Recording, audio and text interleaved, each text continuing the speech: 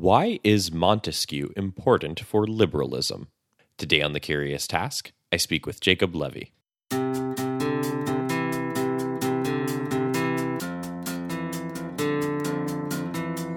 Welcome to The Curious Task from the Institute for Liberal Studies, where we explore economics, politics, philosophy, and other ideas from a classical liberal perspective. I'm Alex Aragona, your host, and today I'm speaking with Jacob Levy.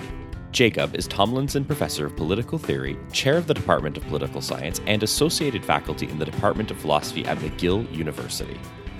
His areas of research include liberal and constitutional theory, federalism and local self-government, multiculturalism and nationalism, freedom of association, and the history of political thought, especially centered on the 18th century and Montesquieu, which is what we'll be discussing today. He's also the author of many books and articles, including Rationalism, Pluralism, and Freedom, and the Multiculturalism of Fear. Jacob has also been on The Curious Task with me 3 times before, and we encourage you to check out those chats as well. Jacob, welcome back again to The Curious Task. Thank you so much for having me back again. It's great to have you on as always, Jacob. So our question today is, why is Montesquieu important for liberalism? And I think this is a great opportunity for us to discuss and introduce Montesquieu as a thinker to folks who may be unfamiliar or haven't heard of him at all, actually. And we can tour some of his contributions to the tradition of liberalism as well. But first, quick question. Maybe it's an unfair one, but do you personally have a hard time remembering his full name perfectly off the top of your head? The Baron Charles Louis II de Montesquieu. Beautiful. That works out. Or just known as Montesquieu, I guess, for our purposes today. So on a more serious note, of course, at a high level, let's start with this. So who was Montesquieu? Before we get into some of his thinking, can you provide us some context for his life, his social status, the time he found himself in? Let's paint that contextual picture first. Sure. Montesquieu was a prominent French intellectual of primarily the first half of the 18th century. He was born to the nobility, and in particular born to what was referred to as the nobility of the robe.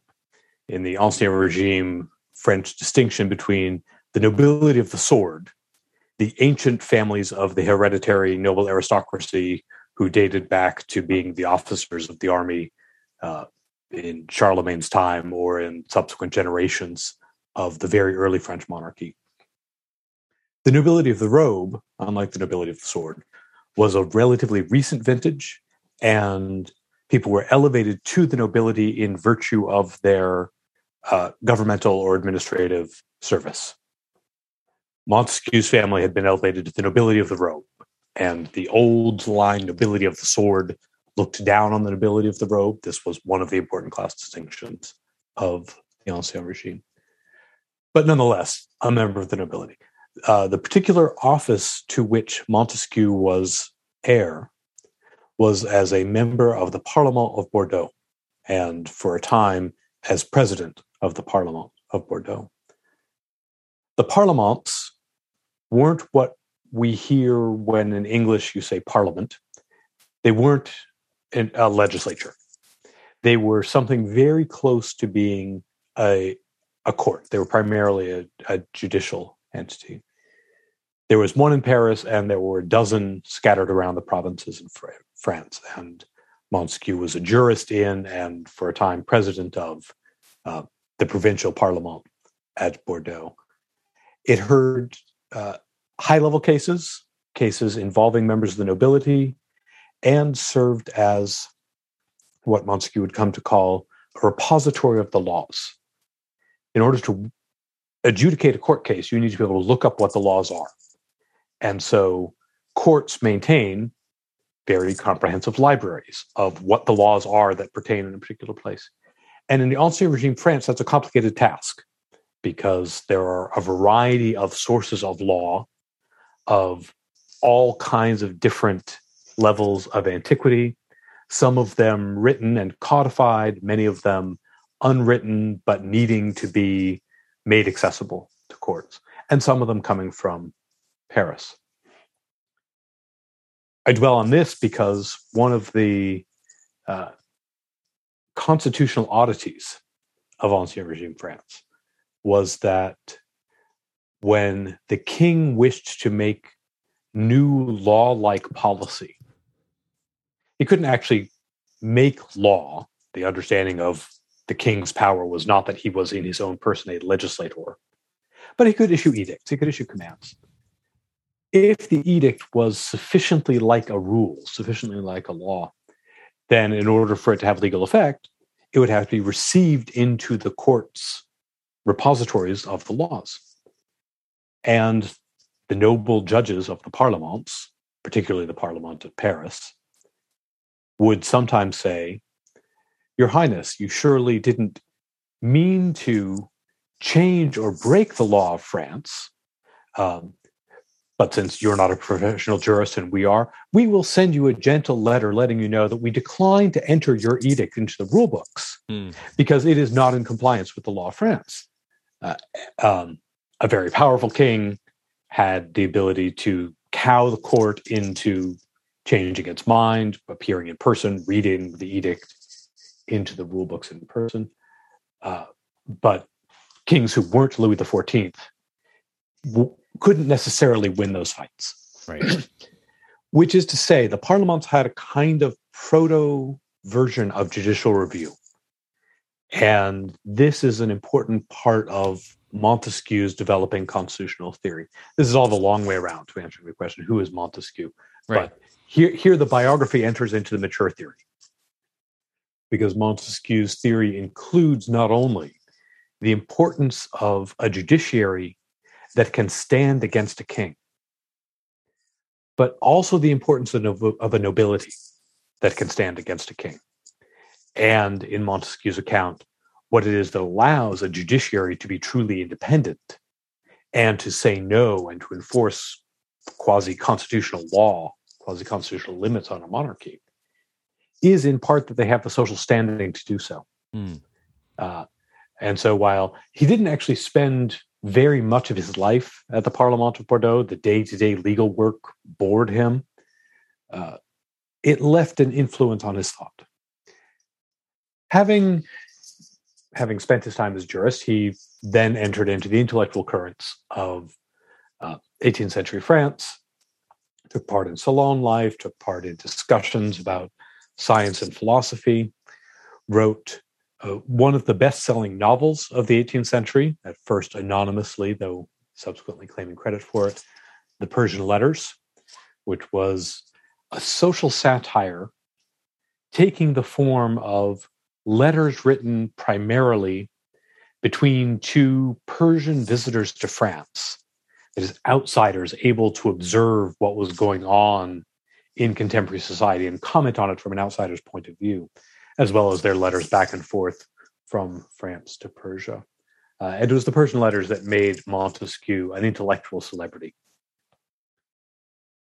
He then did a few other pieces of intellectual work over the succeeding 3 decades while working on his masterpiece, The Spirit of the Laws. The Spirit of the Laws, which is mostly what we'll talk about today, is, to my reckoning, the first great work of social and political thought of what becomes then the Enlightenment. In lots of conventional ways, we think of the Enlightenment as really taking off starting around 1750.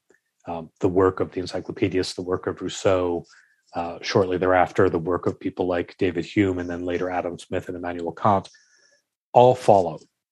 The Spirit of the Laws sets an intellectual agenda and breaks new ground, shows the possibility of something like applying the intellectual tools of modern scientific rationality and historical scholarship to basic questions of political thought and comparative politics.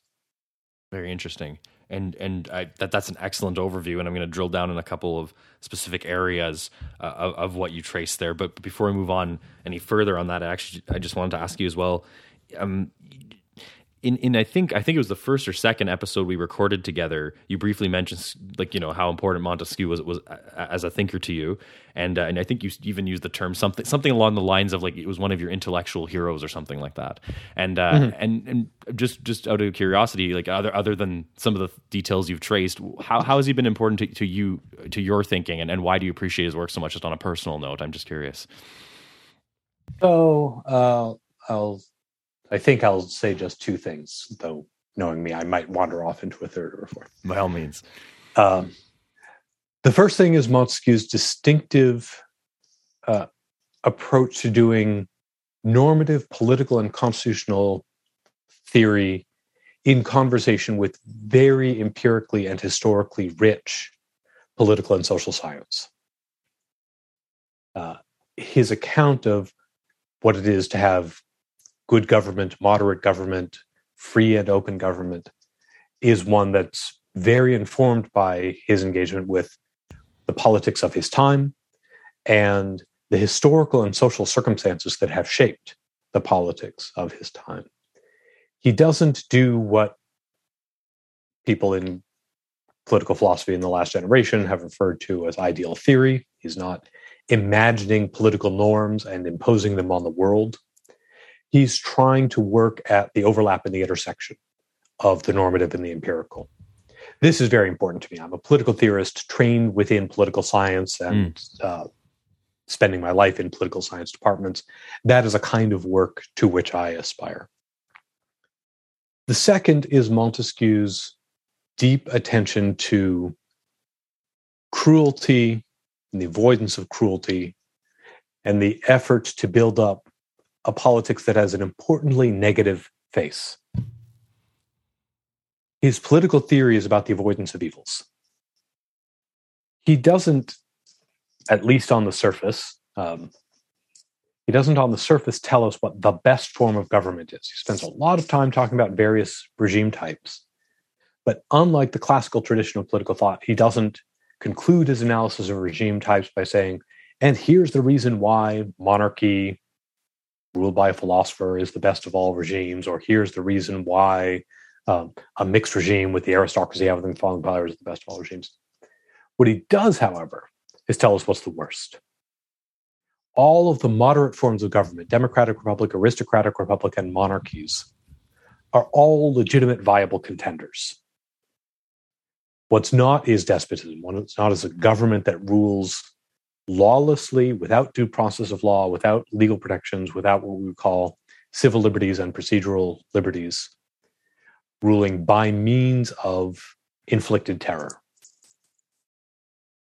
And that negative orientation, not only as a mood to doing political theory, but in its particular substance, the joining of the rule of law to the avoidance of the infliction of fear and the avoidance of ruling by fear. That's been something to which I've tried to be attentive throughout my whole career, and it's something that always brings me back to Montesquieu. Right, yeah, and that's interesting. You just touched on that at the very end, because I did write down something to actually talk to you about on that exact note. That, in other words, like you're very interested in the fact that, I think you said here, just to quote you, his is not the kind of political theory that is concerned with identifying the best, but rather, as you said later, more talk about the worst and how to avoid it. I thought those were very interesting. You just sort of put it in that way, because it's also as you said, when we get into these other discussions, often we're imposing ideals or talking about what the best could be, but as you said, with that negative face in his thinking, I think that's very interesting. So let's now pivot into talking about the spirit of the laws. As you said in the introduction to our conversation here, when you were tracing sort of the biographical information, this is sort of looked at as magnum opus. This is his great work. Let's first introduce the audience in general. What's going on in the spirit of the laws? We'll talk about some follow-ups and some concepts in a second, but what is this grand work? What is he attempting to do here? Okay, I'll start with divisions into 3 and into 6, because the spirit of the laws is organized into 6 parts that come in 3 pairs. The first 2 parts are the regime analysis, using some of the same language and ideas that we find in regime analysis dating back to ancient Greek political thought, though reworking them in important ways. And by regime analysis, I mean this comparison among monarchy, aristocracies, democracies, and despotisms. I say he reworked the tradition because the traditional distinction had 6 regime types, 3 good and 3 bad. Monarchy and tyranny, aristocracy and oligarchy, a mixed regime or polity, and a democracy. Montesquieu did away with some of those categories in order to concentrate our attention in the negative case on despotism, which was the degenerate form of an extreme form of rule by one man. The regime analysis was an account of what it is that animates and makes sense of and makes possible each of the different regime types. To take one famous example that was to go on to have a big effect on the American founding, he has an account of the size of different countries.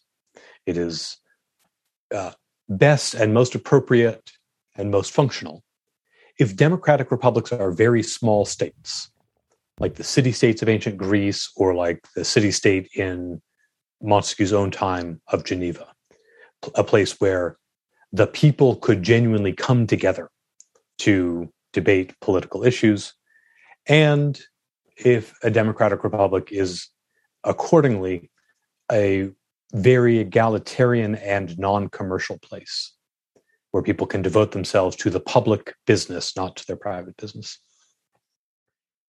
Aristocratic republics were somewhat larger than that, and monarchies were larger still. And it made sense for a state of the size of England or France to be a monarchy, with despotisms characteristically being very large. A place like Russia or China, a continental-sized political society. This is going to be important in the United States because the Americans set about to organize a continental-sized democratic republic. And they were very concerned with Montesquieu's warning about the reasons why that didn't make sense. But that's an example of the kind of analysis that happens in parts 1 and 2. Parts 3 and 4 are about what we might think of as non-political social science, non-political sources for constraints on the possibilities of politics. Part 3 is, in large part, though not exclusively, about geography and climate. Here are ways in which cold countries end up having different needs and facing different constraints than hot countries. Here are ways in which coastal countries face different opportunities and different constraints from landlocked countries. Always trying to draw in historical examples as well as contemporary cases as illustration, but always in a way that punctures the aspiration to just design an ideally best set of laws that can be generalized. That's part 3. Part 4, which I think pairs with part 3 in this sense, though it also in the book appears like a kind of new beginning. Part 4 is about commerce. It's one of the first major works of political economy. And it's an argument about the ways in which economic forces have reshaped politics, reshaped the possibilities for politics and law, and continue to do so, such that the European societies of Montesquieu's own age, which was an age of increasingly global commercial trade, simply faced very different sets of constraints, sets of possibilities, and futures than had been imagined in the dreams of ideal legislators in the tradition up until then. And parts 5 and 6 are about different sources of law. Part 5 is about religion. Religion understood not primarily as a source of morality or knowledge about divinity, but as a source of authoritative rules that people live by. And how it is that source of authoritative rules coexists with the rules of the civil law, the rules of commercial law, the rules of monarchical governance, and so on. Something like what we would now call church-state relations, but broader than that because taking more seriously the demands of religion as codes by which people live. And part 6 is the constitutional history of France, written as a history of the competing different legal systems that had gone into making up the Kingdom of France since its origin.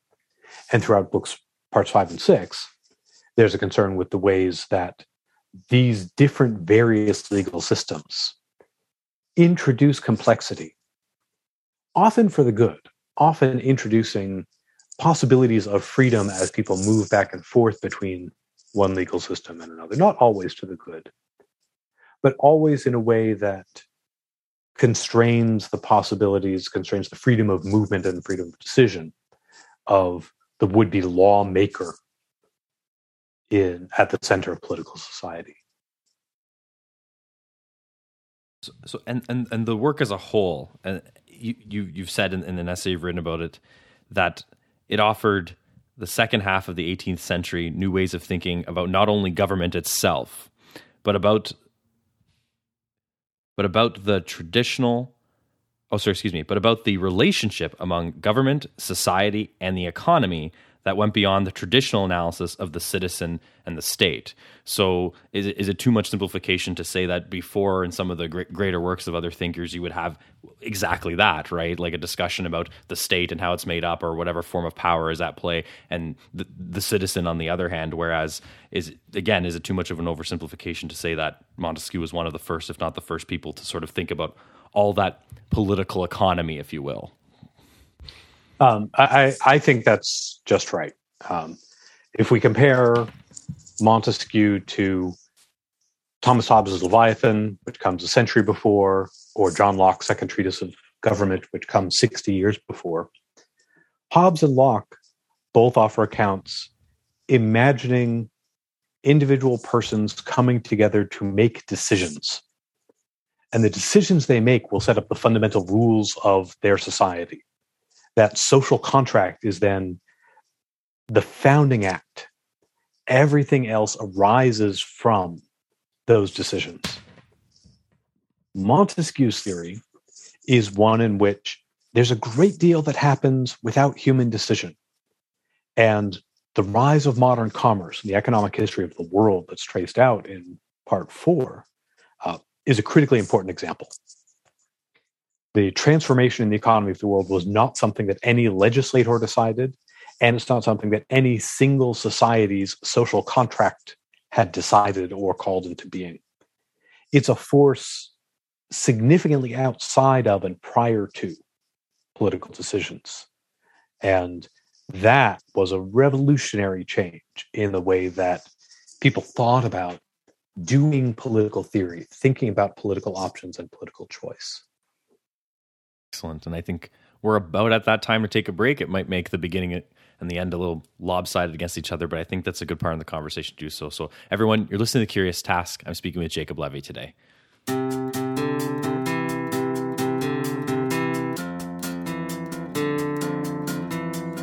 The Curious Task is a podcast from the Institute for Liberal Studies. Feel free to send questions, feedback, guest recommendations, or anything else that's on your mind to curioustask@liberalstudies.ca. As always, a huge thanks to our supporters on Patreon, including Randy T. Simmons, Rosa Pagliarello, and Sabine Elchidiak. Remember to like us on Facebook, follow us on Twitter @The Curious Task, and rate us on Apple Podcasts or wherever else you're listening to The Curious Task. Welcome back, everyone. You're listening to The Curious Task. I'm speaking with Jacob Levy today. So, Jacob, jumping right back in from where we left off in the first half, you gave us an overview of what the spirit of the laws is, and we started talking about some of the key ideas in it. I wanted to dive into one more specifically here too, and it's just a general idea that's attributed to Montesquieu all the time. For instance, if I remember correctly, if you head to the Wikipedia page for Montesquieu, notable ideas, this is the one I want to talk about, the separation of powers. Obviously, this is a discussion that's influential as we go along on the timeline of intellectuals and thinkers as well, but could we talk about Montesquieu's take on the separation of powers, how it contributed to thinkers later, and so on and so forth? I want to zone in on this specific concept for a little bit here. Sure. Great. Montesquieu is the originator of the doctrine of the separation of powers as we have had it ever since. He canonizes the distinction among executive, legislative, and judicial power as being the basic organizational the basic organizational structure of constitutional government. Locke, to return to that contrast, Locke had talked about relationships among the governing powers. But the powers that he discussed were legislative, executive, and federative. What is federative? Federative is foreign policy. The federative power is different from the executive power. Why? Well, because the executive power is the authority to enforce the laws that the legislature has passed, whereas the federative power is the relatively lawless work in the international sphere, the work of war and peace and diplomacy. But they're not different people. It is almost inevitably the same person or the same institution that wields executive power and federative power. The distinction between them is normative and logical, not institutional. The judiciary doesn't figure in Locke's arrangement of different powers. Why is a complicated question. It's my view that Locke viewed the whole system of government as in some important part having a judicial function, and he actually didn't want to elevate the status of the courts and judges in particular at the expense of the judicial understanding of the whole system. Montesquieu makes the courts, makes the judges into constitutional level political actors and says, if there is to be freedom in a society, there must be separation among the moment and the institution when a rule is enacted, a prospective impersonal rule, like do not kill, do not steal, here's how you enter into contracts, any of those impersonal prospective rules, and the moment when the rule is applied to a particular case, as when a judge evaluates whether the facts about what I've done meet the standard of the rule. Have I made a contract? Have I committed murder? Which must in turn be separated from the violent power of enforcement. It's not the judge who has the authority to put me in prison or put me to death. That's the separate agency that controls the police and the prisons, the executive, the monarch. And only when those are each institutionally distinct from each other, Montesquieu says, do we have full protection of freedom. Meaning that a person knows they will be safe from arbitrary imprisonment, arbitrary punishment, seizure by the king's police, execution as an enemy. We know that we'll be safe because we know what the laws are. And we know that we won't be punished unless we violate a known law and are found guilty of it by an impartial tribunal. Simply separating legislature from executive isn't enough, because the executive, having all the violent power at his disposal, has the ability to ignore the law, seize political enemies, punish them, and kill them. Real freedom is to be found in that three-part distinction, which means that the courts have to have the constitutional standing to say no to the executive. In the English tradition, they have the authority to issue a writ of habeas corpus, saying to the king or the king's guards, produce the defendant, bring the defendant's body, corpus, habeas corpus, bring the defendant's body physically, bring the defendant physically into a court. Don't just leave him locked up in a dungeon or in the Tower of London. He has to have a chance to have his day in court. That's an example of the kind of constitutional no-saying that the courts can do in Montesquieu's account. And there are French analogs. Likewise, the ability of the French parliaments to refuse would-be lawmaking by the king. That makes the king effectively accountable to law, which is always difficult to do because the executive, having control of all the violent apparatus of state power, has a tendency to accumulate power outside legal boundaries. So that's Montesquieu's account. He thinks that in his day, England has most perfected the separation of powers. He thinks that the other moderate monarchies of Europe have too much conflation between executive and legislative power. But as long as they have reasonably independent judiciaries, there's still some reasonable degree of freedom. And then he looks at the regimes he identifies as despotisms, like the Ottoman Empire or Tsarist Russia, and says there's no separation of powers at all. The despot can make whatever rules he likes, ignore whatever rules he likes, and punish his enemies without regard to the question of whether they've broken rules or been found guilty. That idea of the separation of powers gets picked up and canonized by the American founding. Mm-hmm. The American revolutionaries take it very seriously as a theory of what free government means. They don't necessarily know very much about the actual English Constitution of their day. What they know is what they read in Montesquieu. Mm. And so they frame their constitutional practices, both in the 13 original state constitutions and then later in the federal constitution of 1787, around a very strong understanding of the separation of powers. And that goes on to shape the politics of liberal constitutional democracies from then on.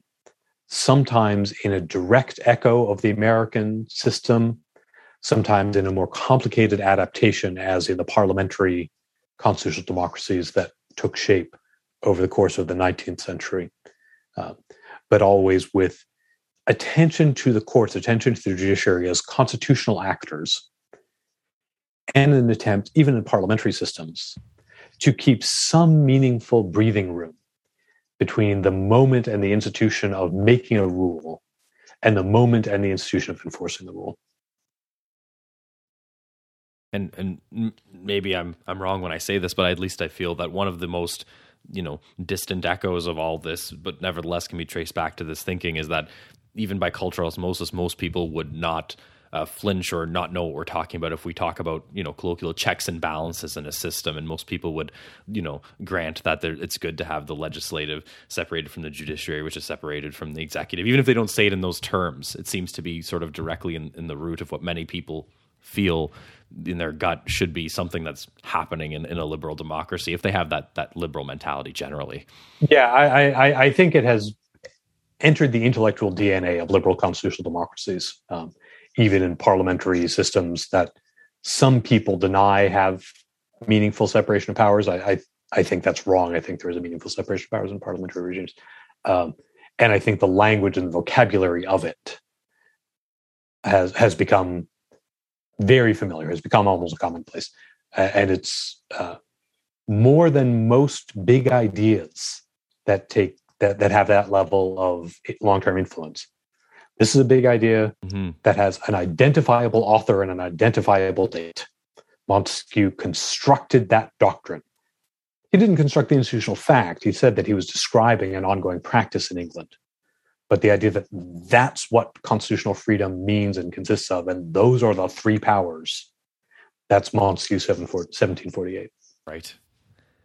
And shifting gears, sort of, but obviously everything connected here, and over to a word that finds itself, of course, in one of the titles of one of your books, pluralism. So in some of the things that you've written about Montesquieu at a high level, you've talked about him identifying sort of this, two things. One's a social pluralism, one's a legal pluralism. I just want to trace that at a high level, if we will.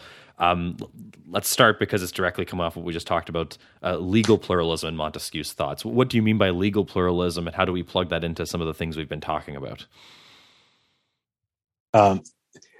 This is a separate doctrine from the separation of powers. There are things in Montesquieu that people pull apart that I don't think can be pulled apart. I think the separation of powers has some important relationship to his theory of monarchy and aristocracy. But legal pluralism is meaningfully distinct from the separation of powers idea. Indeed, he says that England of his day has significantly less of the kind of pluralism that he's appealing to than contemporary France does. And to that degree, he doesn't idealize the English system. England has the separation of powers, and that's good, but it has less pluralism, and that's bad. Legal pluralism is the idea that the binding norms and rules that govern in a society don't all issue from the same place or mind. In Ancien Regime France, it was notoriously the case that every city and every province had legal traditions of its own. There was great regional variation. Parts of France had carried over more or less continuously pieces of law and legal traditions from the fall of the Roman Empire and continued to be governed by local versions of Roman law that had passed down relatively without interruption. Much of France was governed by a long descendant of the Germanic law that the Franks brought when they conquered France. That relationship between the Germanic Frankish law and the Roman law is the beginning of Montesquieu's story about legal pluralism in France. It's only the beginning. To that complication will be added complications having to do with cities and provinces, the feudal law of the nobility, very importantly, the canon law of the church, and more. But that legal pluralism means that the people who go through life, living their life in law-abiding ways, according to the rules, are not necessarily all following the same rules. And even the very wisest and most powerful of monarchs shouldn't imagine that he has the ability to remake the legal system at the drop of a hat. This is importantly a check on monarchical ambition and ego and pride. It's also a check on a certain kind of philosophical pride, because Montesquieu identifies many of the philosophers of the traditional political philosophy as being aspirational legislators, people who imagine a legal system for a whole society. Montesquieu says a whole society has evolved laws in lots of different ways from lots of different sources. And that's fine. That's not something that we should dream of the day that we can get around to abolishing. Now, that dream genuinely was the dream of the French revolutionaries. It had also, to an important degree, been a dream of Louis XIV, but Louis XIV hadn't succeeded in doing it. The French Revolution came much closer to effectively wiping out that legal pluralism of different provincial laws, different city laws, the canon law of the church, and so on. But 40 years before the Revolution, Montesquieu identified the value in having a plurality of overlapping legal systems and cautioned against exactly the kind of what he took to be intellectual hubris that's involved in remaking the legal system of a great society out of one set of mind and one set of decisions. And if we contrast that and now talk about social pluralism as opposed to legal pluralism, can you get a bit into that, what that is, and Montesquieu's thoughts on that as well? Social pluralism is more than one thing, and what it is varies from place to place appropriately. The short version is simply to say that a people is not a homogeneous, unified thing. In a place like France, there were class distinctions, the two ranks of nobility, the difference between the nobility and the monarch, the difference between the nobility and the third estate or the commoners. There was still some lingering religious diversity, and Montesquieu was a great critic of the era of religious persecution that had expelled the Protestants from France and had subjected Jews to serious legal and political disabilities. He was a great advocate of a much more capacious religious toleration.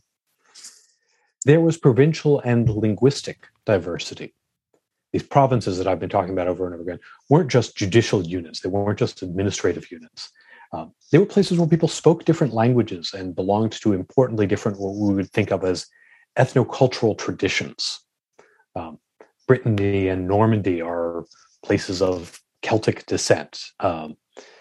Provence is a place of an important degree of Roman descent. And Alsace and Lorraine are importantly German, not French. And that's a point of ongoing political importance well into the 20th century. France wasn't, in our sense, French. Making it, in our sense, French, that is, making it a place where everybody spoke the language that was spoken in Paris, and everybody identified themselves as being the descendants of the same people. That was a deliberate project, an ideological project of the century starting at the French Revolution. The social reality was one of social pluralism. And Montesquieu understood that, again, there's a drive on the part of rulers to suppress that, to ignore it, to pretend it's not true. And when the social pluralism insists on making itself felt, to try to force it to be true. To expel, for example, the Protestants in the name of avoiding religious pluralism. This, by the way, is, I'm now more or less reciting key arguments from my first book, The Multiculturalism of Fear, which was about the ways in which cultural pluralism is a stubborn fact in the world, and a stubborn fact that you can only suppress at the cost of the kind of great political violence and cruelty that Montesquieu made it his intellectual mission to oppose. Right, and a quick follow-up to that, actually. And you mentioned this actually a bit before too, which is that, Montesquieu, of course, thought negatively and pointed out the problems with like a larger scale sort of despotism. You mentioned Russia and things like that. But also to flip it around, and this is a quote from you in one of your essays, but also democratic republics that were so small and homogenous that they couldn't generate much internal pluralism at all. I think that's interesting to think about the flip side too, because in some circles, we do hear a lot about the fantasies and the utopias of a small-scale community with a small-scale government, if any at all, and so on and so forth. And in some ways, I'm being very loose with the term, people think this would be like the epitome of sort of a free society, or a very liberal one, to use the word in a certain way. Not getting into that right now. But it is interesting that, as you said, not only was the large-scale despotism a problem, but this small society that can't even generate much pluralism seemed to be a problem with him as well for many reasons. Yeah, small scale homogeneity tends to be oppressive. It tends to demand ongoing conformism and conformity to whatever the relevant local norms are. Montesquieu admired the medium-sized, diverse, heterogeneous commercial monarchies of his era. A place like France is freer than a place like Geneva. Geneva was a tiny, homogeneous little city-state, and it was a Calvinist theocracy. France, even France after Louis XIV, even France after the age of religious persecution, France is simply freer, partly because it's more diverse. There are more things that people do, and there are more different kinds of places one can be and lives that one can lead than is true in a small, homogeneous, democratic city-state. And now pivoting to what will probably be one of the last sort of bigger pillars of our conversation today, I want to talk about Montesquieu's thoughts and discussion on commerce. And you mentioned this earlier before, so we're bringing it back full circle now. And what I found interesting here, and of course, I always say this when we talk about a thinker who's worked all of our listeners, but there's no way we're going to cover every single thing in this chat. So I'm just picking a couple of things here. But specifically, one thing that interests me on the commerce pillar is that this idea that he is one of the thinkers that will talk about the beneficial effects of commerce, not necessarily just commerce itself. Specifically, you point to the du commerce thesis. So why don't we talk a bit about that and what's his contribution there? Sure.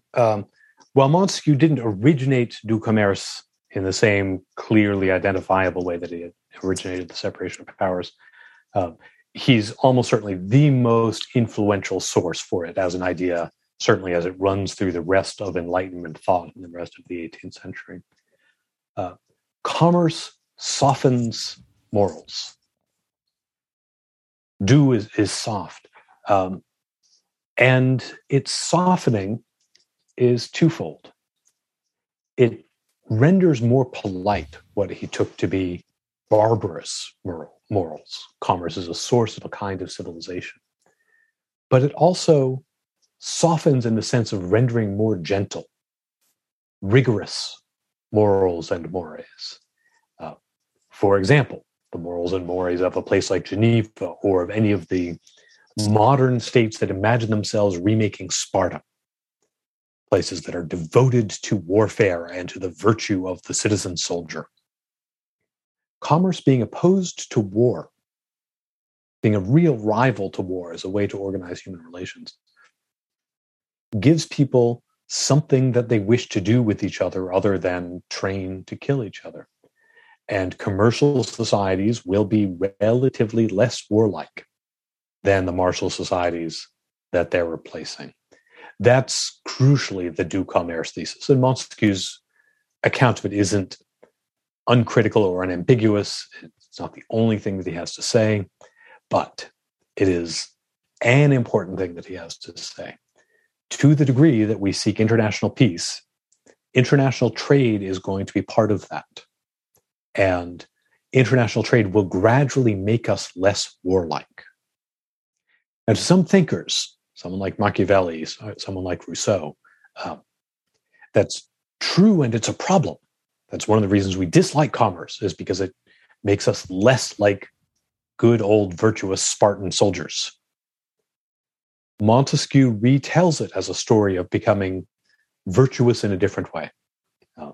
Virtuous not in the sense of self-sacrificing, rigorous willingness to kill other people, but in the sense of an ability to get along better with the whole world.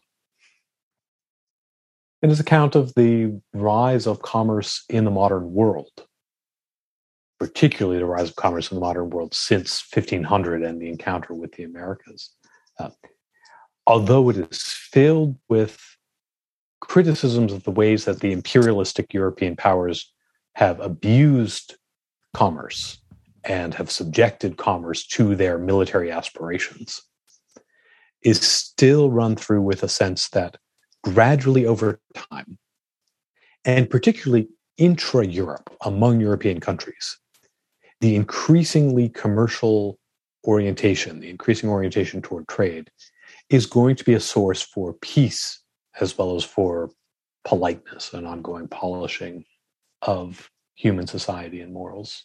That's excellent. You covered most of the points I wanted to poke into when it came to commerce. The only other one I see that I like to lob over your way back at you is also this other factor that you point out in one of your essays, this idea that commerce means essentially to states and rulers that you said that there's factors outside of their control. This is interesting. This is back to us discussing before. I guess in a way we could loosely tie it to this idea where, some thinkers are, they might have been concerned with the idea of the citizen and the state, but when you throw commerce into the mix, the idea that there are factors outside of the control of states and rulers and just the basic idea of a citizen, that's quite interesting too. Here again, Montesquieu isn't the first to have put his finger on some of these things, but he understands their political importance in a new way. He has a brief, just a couple of sentences, but I think very telling account of price controls and the ways that price controls fail.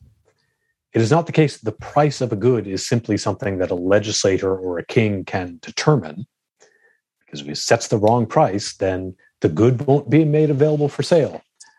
But a too low price cap is just a mandated shortage. It's not actually a mandate that will effectively have the good be provided at that price. That's a way of taking the developing ideas of political economy. And they were at a very early stage. The spirit of the laws is 30 years before Adam Smith's Wealth of Nations.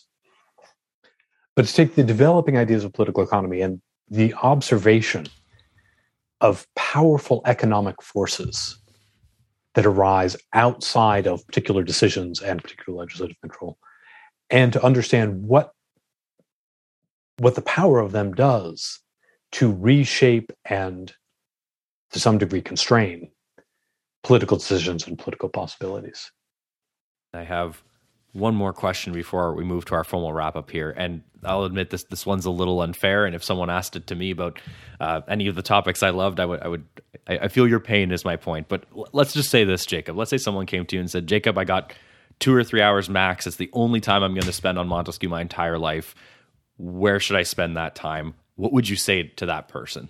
Oh, I know. I feel your pain. It's been asked to me before too about other things, and I hate it. If I were on a late night talk show and I were in the blurbing business, then I would say the thing that has provided the immediate occasion for our conversation, which is a little co-authored book called The Essential Enlightenment that I wrote with Doug Denial and Chris Suprenant, in which there are sections on Kant, Montesquieu, and Spinoza. And my chapters on Montesquieu there are meant to be an accessible entry point for someone who doesn't have a lot of prior exposure.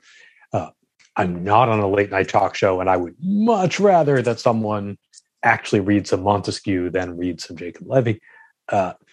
And the truth is, reading the Persian letters isn't going to give you Montesquieu's social and political thought.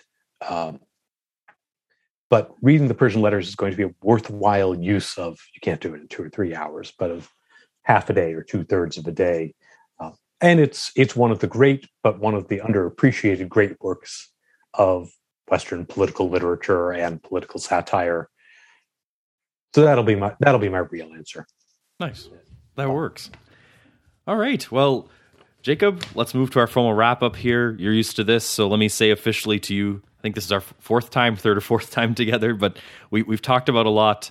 Let's try and bring the conversation full circle. As you know, I want to make sure the guest has the last word to put a finer point on our exploration of the question. So let me ask you, in everything, what do you ultimately hope are the main takeaways for someone listening to you here on who Montesquieu was and why he's important to liberalism? In other words, as I always say, if there's one or two or just a handful of takeaways, if anything, from everything, what would those be? What do you want someone to take away?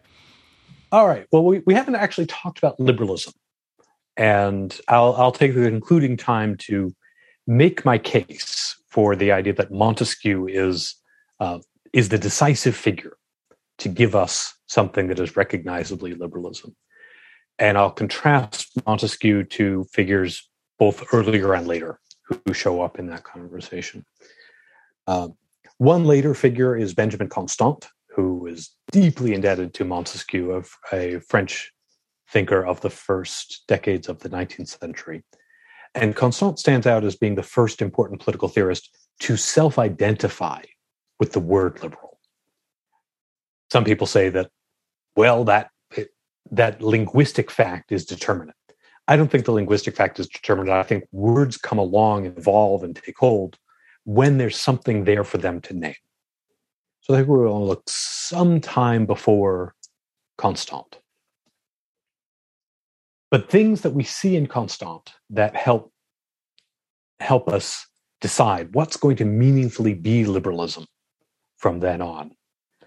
What is it we're looking for to say, here's the thing that Constant comes along to help name? I identify the following cluster.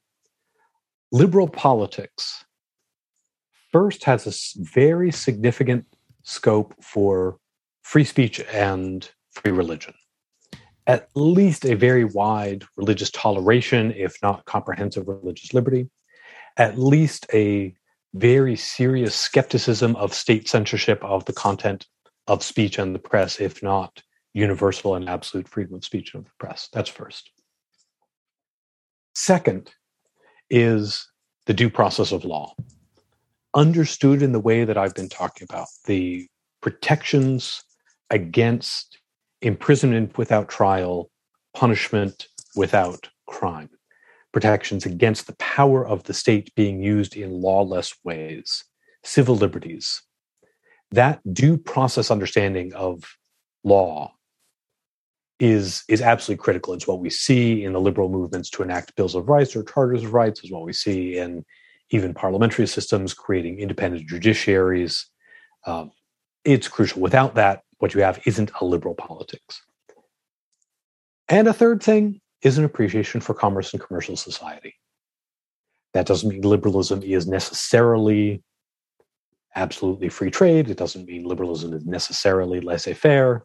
It doesn't mean that liberalism is limited to what we now call classical liberalism or libertarianism. Mm-hmm. I think the branches of liberalism that become contemporary left liberalism or Rawlsian liberalism or egalitarian liberalism are still political doctrines for a world of free occupational choice, a world where much of what we do, we choose for ourselves in our private economic lives.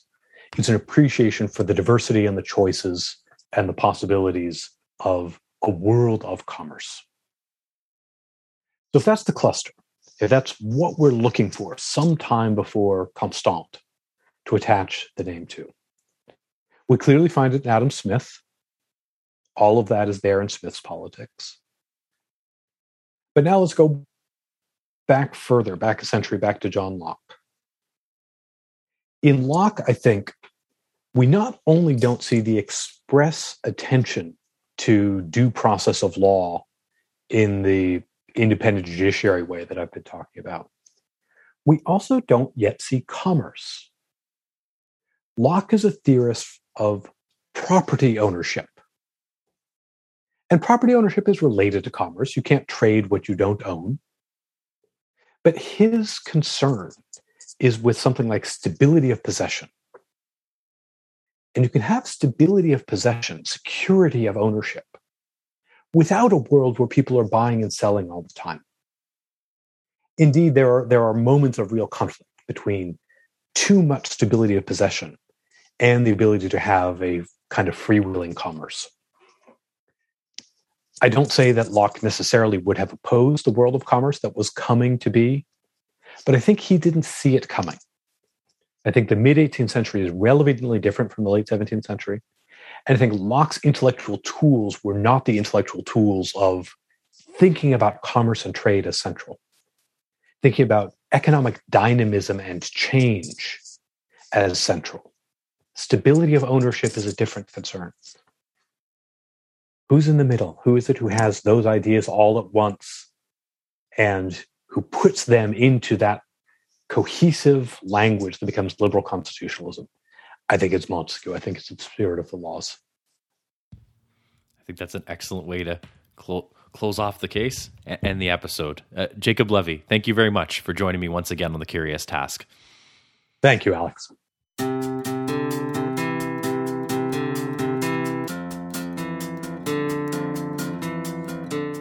The Curious Task is a podcast from the Institute for Liberal Studies. This episode was produced by Alex Aragona, Sabine Elchidiak, and Eric Seguin. Our executive producer is Matt Buffton. The music you hear on the podcast is by Lindy Voppenfjord. You should check out his other stuff online. The Curious Task exists today because of donations of time and money from those creating it and listeners like yourself. Check us out on Patreon and find out how you can support us and get access to exclusive offers. I'm Alex Aragona, and thank you very much for joining us on The Curious Task.